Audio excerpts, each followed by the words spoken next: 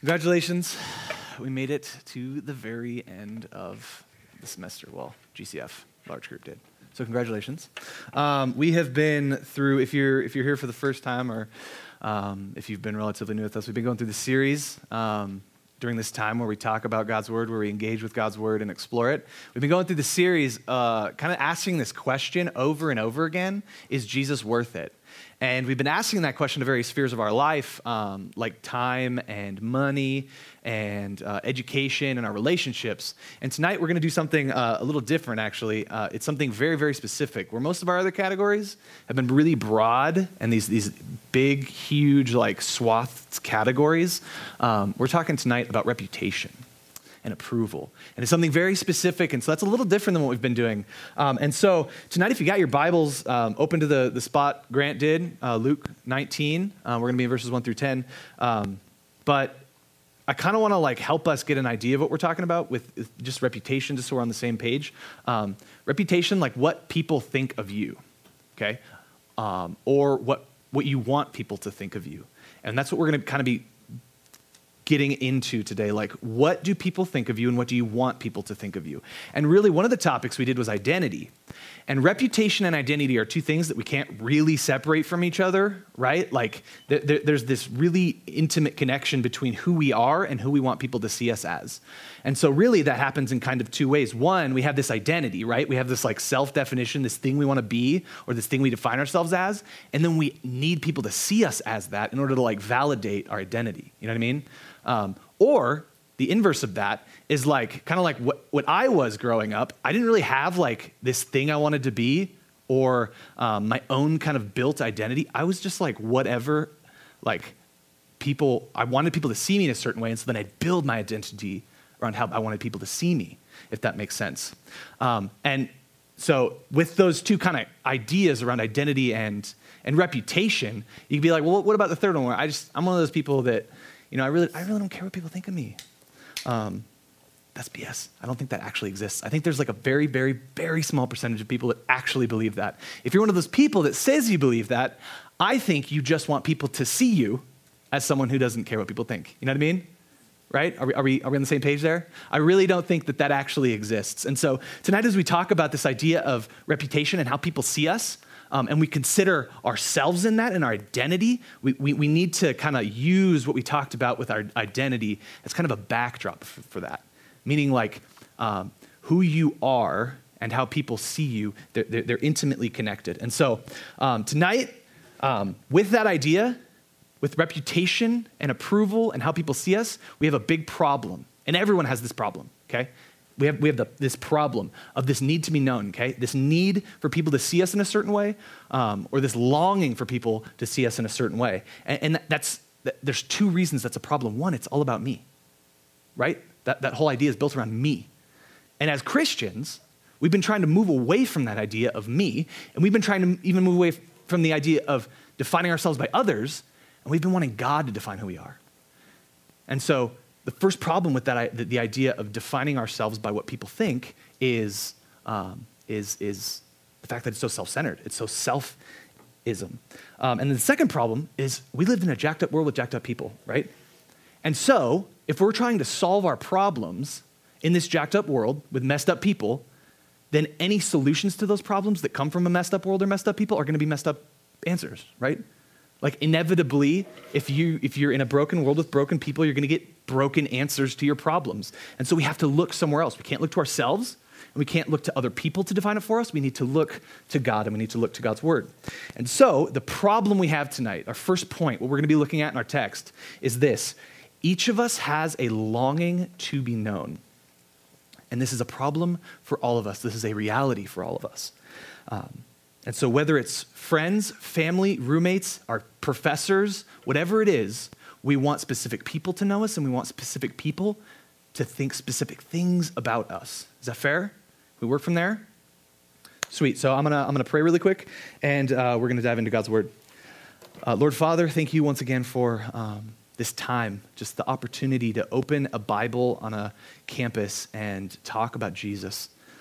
Lord, it's a privilege, it's a blessing, it's a unique thing we get to do in the West. And so, Lord, we are grateful for that.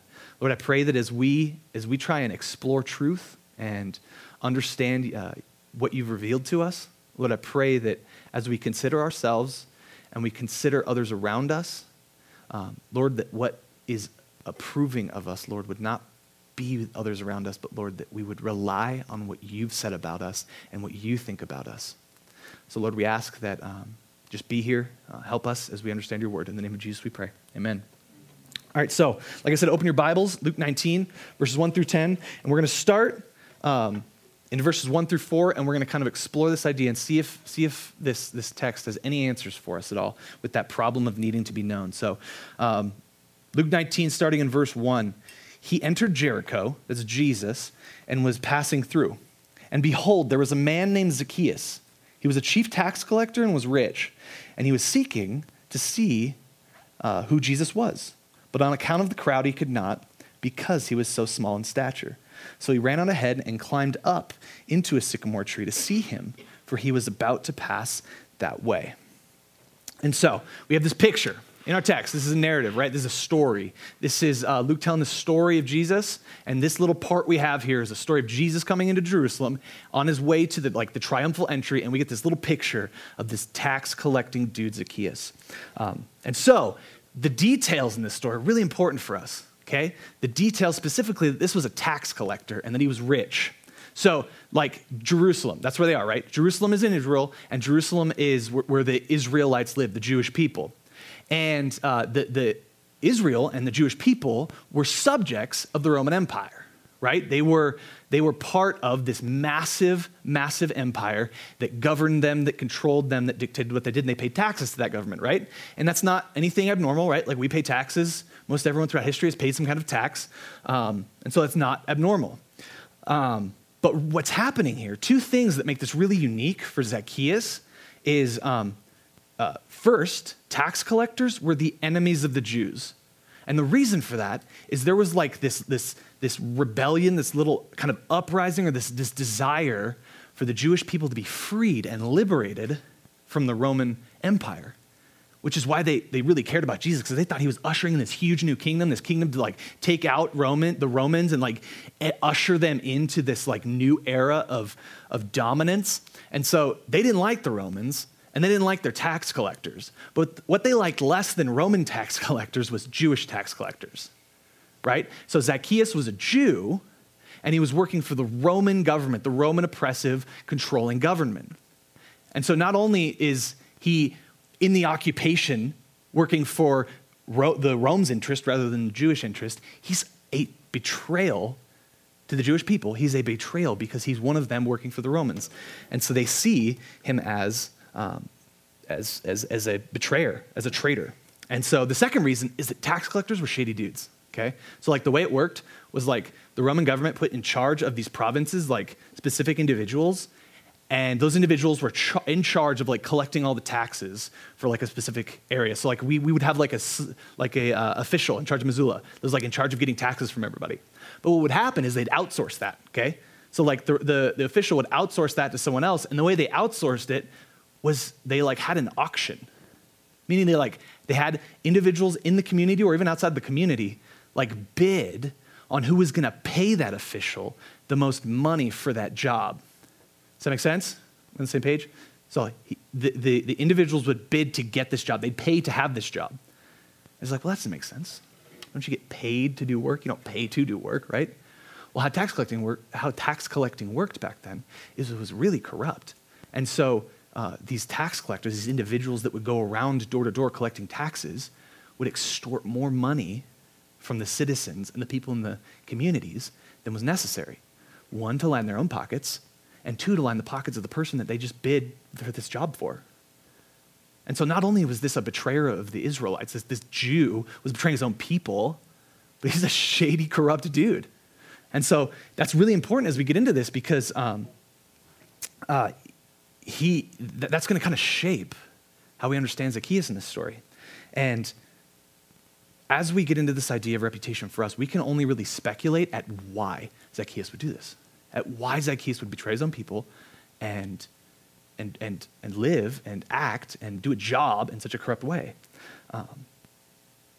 And I think, like, the two very real possibilities, one, he wanted to be a part of the Romans more than he wanted to be part of the Jews. And so he saw, like, the power and the influence and the wealth that the Romans had and all the prestige that the Romans had, and he wanted that. He wanted to be a Roman.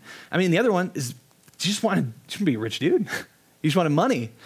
And so he was willing to sacrifice all of his personal capital to be this rich, wealthy, influential, powerful guy. And so either way, whatever the reasons were, it drove him to this dishonesty, to this greed, to this corruption, to this theft, to this betrayal of his own people. And so as we dive into the idea of reputation and your reputation and my reputation, I just want to ask you this at the outset. Have you compromised your own values to fit in? Have you compromised your own values to do something that you probably shouldn't? So you're not the only awkward one in the group, not with a beer in his hand. Have you ever, a better question, have you ever compromised God's values to fit in or to look a certain way or to be a certain kind of person? Reality is, I think we've all done it to one degree or another. We've all done it, and we've all done it, and we are all not victims. We are all a perpetrators of that kind of betrayal of God's values. Because like we said at the outset, at the very beginning, we all have this longing to be known. So how many of you have seen The Office, like regularly? Oh, cool, sweet. So it's one of the many, many things that we've taken from like the British and made a whole lot better. And like America. What made The Office, I think personally, so special is its characters. Like there are few shows with as dynamic and built out characters as The Office is. And one of, if not the most important character in the entire series is the boss of Dunder Mifflin Paper Company, regional manager Michael Scott, right? He is the central to what the series is. And once he left the show, it wasn't the same, right? And so what's central to this beautiful show is Michael Scott, this man, this boss, ostensibly who should be caring about like bottom lines and the success of the company, sales and HR and who's doing well, and like a boss, someone that should be a boss. All he cares about is that his employees like him and that they think he's funny, right? All he cares about is the approval and the acceptance and the admiration of the people he's supposed to be leading. And I bring that up. I bring up that silly example because I don't think there's perhaps another character in TV or literature or anywhere that more beautifully exemplifies the need to be known like Michael Scott does. And the reason I bring that up is because I think we all have a little bit of Michael Scott in us. We all have that need to be known. We all have that need to be approved and appreciated. And so I'll ask again, as I did, where is it you're searching for approval? What is it that you need people to see you as? Because whatever it was Zacchaeus was looking for, he was willing to betray his own people for it. He was willing to sacrifice perhaps his family, perhaps his friends for it. And so, looking for answers in our story, the last part of our text was what? Jesus coming into Jerusalem, right? Here's this dude, Zacchaeus. Jesus is coming in. Zacchaeus wants to see this dude, right? Zacchaeus wants to see Jesus, this guy that everyone's been talking about as like this prophet, maybe a Messiah, this guy healing dudes, like blind people see when he touches them, lame people walk when he lifts them up. He wants to see this guy. Maybe this is something that could satisfy something that hasn't been satisfied for him yet. And so when he gets into the crowds, obviously no one's going to let the betraying, crooked tax collector get through, especially a wee little man like Zacchaeus, right? So he climbs a tree. He climbs a tree because Jesus is passing through, and let's pick up our story in verse 4 again, chapter 19, verse 4. So he went on ahead, and that's Zacchaeus, he went on ahead and climbed up into a sycamore tree to see him, for he was about to pass that way. And when Jesus came to the place, he looked up and said to him, Zacchaeus, hurry and come down, for I must stay at your house today. So he hurried and came down and received him joyfully. And when they saw it, they all grumbled. That's like the crowd. The crowd grumbled. He has gone in to be the guest of a man who is a sinner. And Zacchaeus stood and said to the Lord, Behold, Lord, the half of my goods I give to the poor. And if I have defrauded anyone of anything, I should restore it fourfold. And Jesus said to him, Today salvation has come to this house, since he also is son of Abraham. For the Son of Man came to seek and to save the lost. So Jesus rolls into town. People are gathered. No one's letting Zacchaeus through. And Jesus walks by the tree, looks up, says, Hey, get over here. Let's go hang out. Let's go break bread. Let's go eat dinner.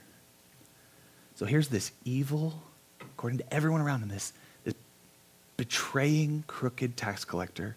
And Jesus, the Messiah, wants to hang out with him, wants to eat dinner with him at his house. Imagine what that meant to that dude. Rejected by your own people, presumably for a long time, because if you're that short, because it says he's short, right? If you're that short, you're gonna get made fun of in grade school, right? You're gonna get made fun of up through junior high. And so as you get into adulthood and he betrays all these people, this guy's been rejected his whole life, marginalized his whole life, made fun of his whole life, pushed away from society, from his own people his whole life. Imagine what the Messiah of that very people coming to you and saying, let's go eat dinner at your house. What a moment. See, Zacchaeus spent his whole life looking for something. Spent his whole life chasing meaning and some kind of approval and recognition, whatever it was he was after. He spent his whole life chasing meaning, and it was Jesus. It was meaning that found him. It was Jesus that spoke to him. It was Jesus that told him to get out of the tree. It was Jesus that said, hey, I'm coming over to your house. It was Jesus that said, hey, we're going to eat a meal together. It was Jesus giving him the unsolicited acceptance that he'd been longing for his whole life. The solution to our problem, the need to be known, it's the approval of Jesus. For many of us, that idea, that kind of story of Zacchaeus, that's our story, right? We spend so much personal capital, especially once we hit junior high, there's this moment where nothing else matters but what other people think, right? And that just kind of bleeds into adulthood. And I can even say as a 28-year-old dude that still exists for me, right? So we've spent our whole lives investing in what people think about us, trying to build an identity around what people think about us, trying to make people think specific things about us because we need our identity to be validated. And then yet we find at every turn there's something else assaulting our reputation and our identity. There's another problem around the corner. There's someone else with the reputation that we want, and so we gotta just keep working harder. At some point, that reputation that we carve out for ourselves becomes inadequate, and it just isn't satisfying. And the reason for that is because the only thing that can satisfy the Michael Scott in each of us is Jesus and the approval of Jesus. And there's a certain irony to this, right? It's you want approval, you want acceptance, you want to be known, and yet the only way to achieve that through Jesus is to stop striving for it in life, right? It's to say, I'm hungry, but I can't eat to get satisfied. I need something. It doesn't make sense, right? It doesn't make sense. The reality is once we stop trying to craft our own narrative and give our reputation and our approval and our identity over to God, that's when Jesus can make way for something much more glorious and much more beautiful. John 5:44 says, how can you believe when you receive glory from one another and do not seek the glory that comes from the only God? Romans 8:31 says, what then shall we say to these things? If God is for us, then who can be against us? Galatians 1:10 says, for am I now seeking the approval of man or of God? Or am I trying to please man? If I were still trying to please man, I would not be a servant of Christ. See, once Jesus got an approval that mattered, an approval that would last, the murmuring of the crowd didn't matter to him anymore. once Jesus gave him that approval, his wealth didn't matter anymore. He gave it away. He made recompense for all the ways he defrauded people. Once he got the approval of Jesus, no one else's approvals mattered anymore.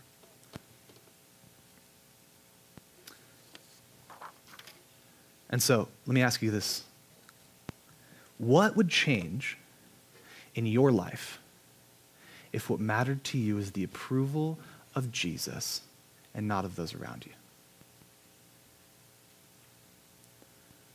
What would change in your life if you were seeking glory from God and not glory from man?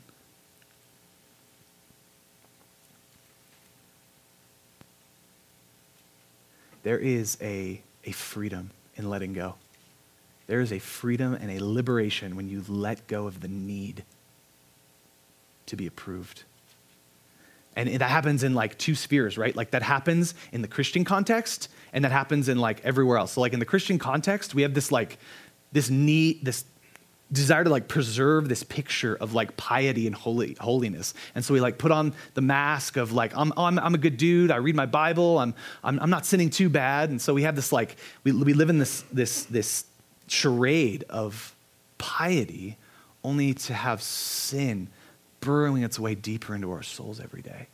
And in the rest of culture, like that makes us a legalist. And in the rest of culture, there's this like shame sometimes associated with being a Christian. And so to preserve our reputation as a scientist or to preserve our reputation as whatever, we kind of minimize the role that our faith plays in our lives. See, once you let go of that need, it frees you. It means you don't have to hide your secret sin from your D group anymore. You don't have to hide what's you've been wrestling with for years from your D group anymore. You're free to tackle it. You're free to give it over to God. You're free to find a way to glorify God with that horrible thing that you've been wrestling with.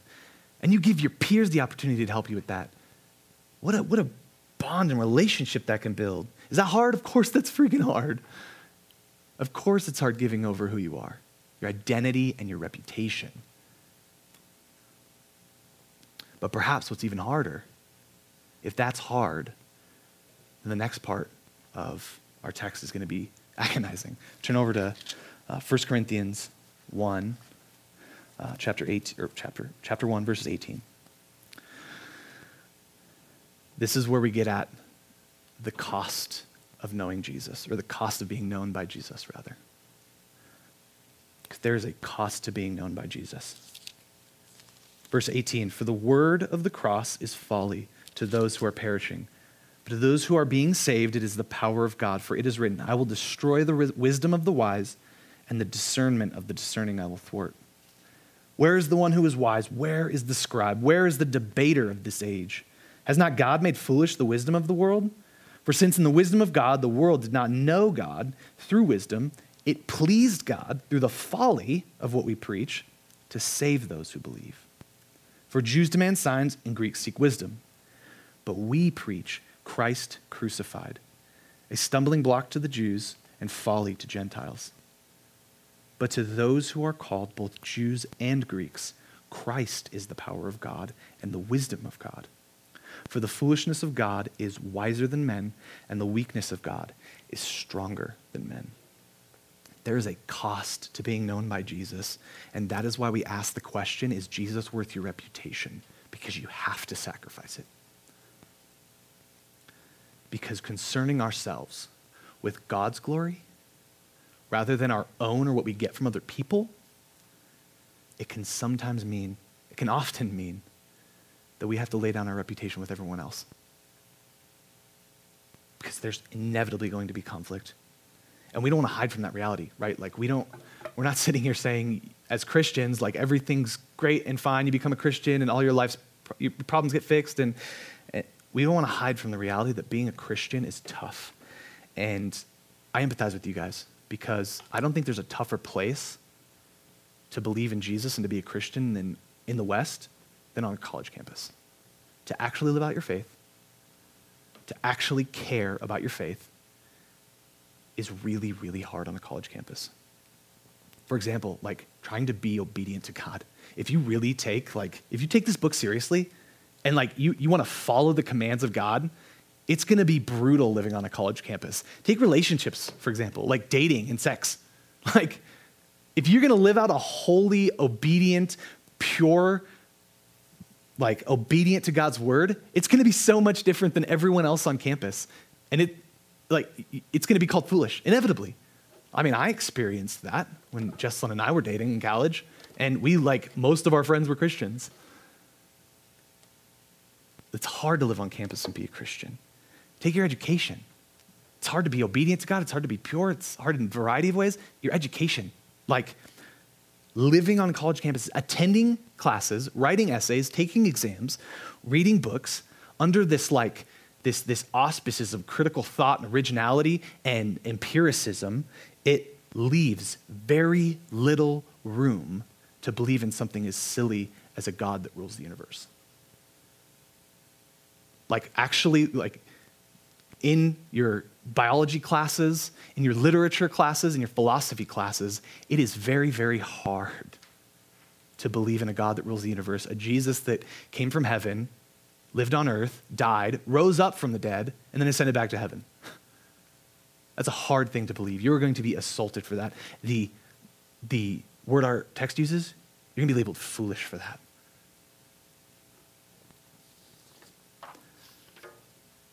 Whatever discipline you find yourself in, our text says you're inevitably going to face circumstances where you're going to be labeled as something less than a critical thinking, intellectually honest student.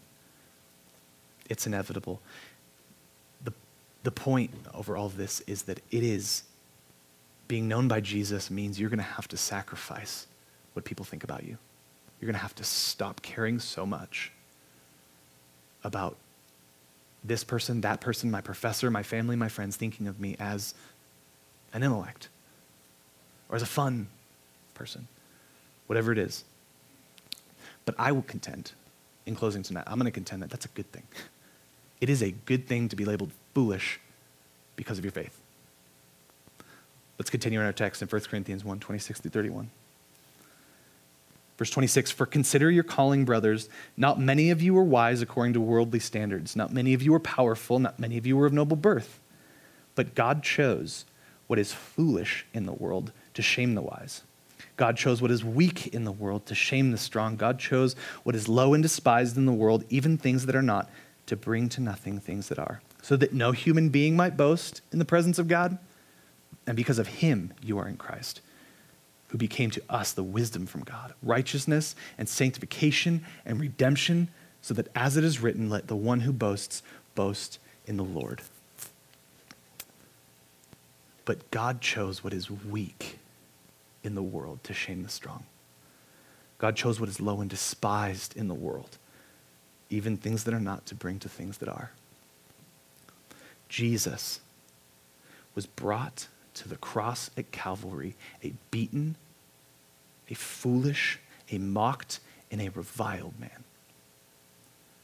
Verse 25 says, for the foolishness of God is wiser than men, and the weakness of God is stronger than men. What is humanity's greatest problem? Give it to me. Thank you. Separation from God. If that's true, if we actually believe that separation from God is our greatest problem, then the greatest thing you and I can experience is what? Reconciliation to God. And the only way that we get that is through the foolish, weak, broken cross. What the world would call the foolish, weak, broken Christianity. If believing in Jesus is foolish, I don't want to be anything but foolish. Is Jesus worth it? Is Jesus worth your reputation? Now, I just said I want to close, but actually I want to close with something else. So I want to put a bow on this semester, okay? I want this whole idea of, is Jesus worth it? Like all these things we've considered, okay? Do you guys remember all of them? Yes. Pop quiz time. Who, can we just shout them out? Come at me with them. Is Jesus worth what? Relationships. There's 8 of them. Time. Reputation. Oh, you were listening. What else? What else? Career and education, your community, comfort, identity, and what was the last one? I even have to look, I feel bad now. Oh yeah, what would we do 2 weeks ago? Suffering. Is Jesus worth it? Is the question we've been asking all semester.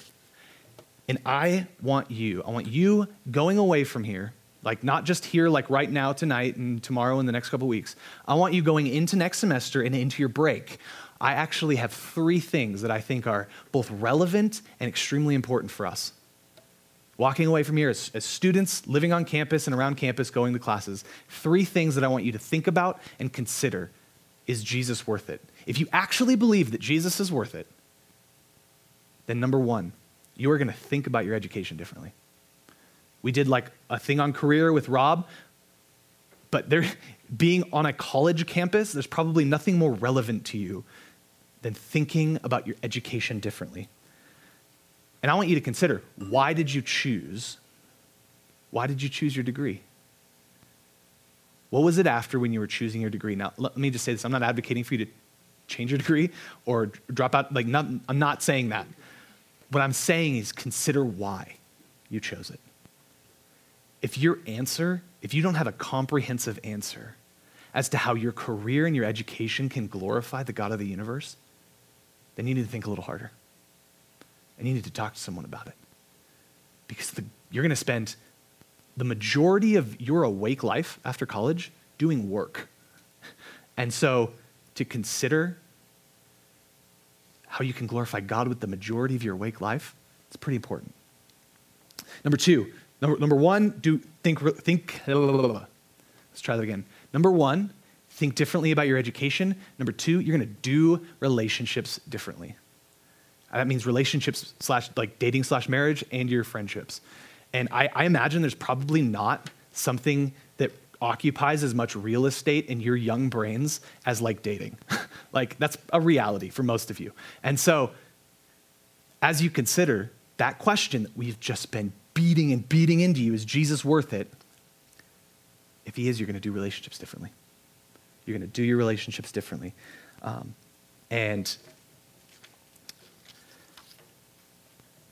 giving that part of your life over to God should be a natural reaction if Jesus is actually worth it. And my point in this is to borrow an idea from John Piper. If God is a good God and God gives us commands, then those commands are going to be for our greatest joy and our greatest happiness. And so doing relationships differently is actually for your good and for your joy. But more than that, it's for the glory of God. And so thinking differently in relationships and doing relationships differently is point number 2. The second thing I want you guys to think more deeply about. And then the final thing is you're going to share it. And this is like the scariest word, okay? This is the scariest word we say at GCF. You ready? Evangelism. Oh. I actually mean that. I think that I don't know if there is a scarier thing for us to do as Christians in 2018 than share our faith with a people that think our faith is ridiculous and silly, or that hate our faith. But here's the thing. If you actually think Jesus is worth it, if you have a faith so special that it invades the deepest part of yourself, you're going to share it. If you have a faith that's changed your life, you're going to share it. If you have a faith that's changed your eternity, you're going to share it. And so I want you guys to consider this break, how you can be better evangelists, how you can share it next year in 2019 during the spring semester. Practice at home.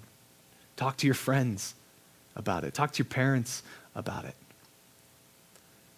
So in summation for this year, if Jesus is worth it, you're going to think about your education differently, why you're here, why you are studying what you're studying, and you want to do what you want to do. You're going to think about dating differently. You're going to think about your friendships differently. And finally, you're going to share it. So let's pray, and Johnny and Johnny will give us worship to close. So Lord Father, God, we're grateful for your word. We're grateful for forgiveness. We're grateful that you've God, that you sent Jesus to die so that we could be forgiven.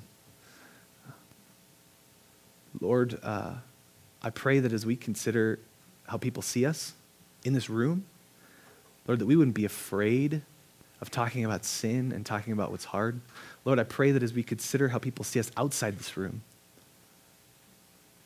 that what would be most important to us, what we'd hold above everything, is the approval of Jesus and not the approval of man. Lord, that we would dive headfirst into the waters, the murky, tumultuous waters of evangelism. Lord, we need your help in that. We can't do any of this by ourselves. We need our hearts changed to want to do it. We need, as our text said, in our weakness, we need your help. So Lord, give us help, give us strength, give us confidence in you. Lord, we need you and we love you. It's in the name of Jesus we pray. Amen.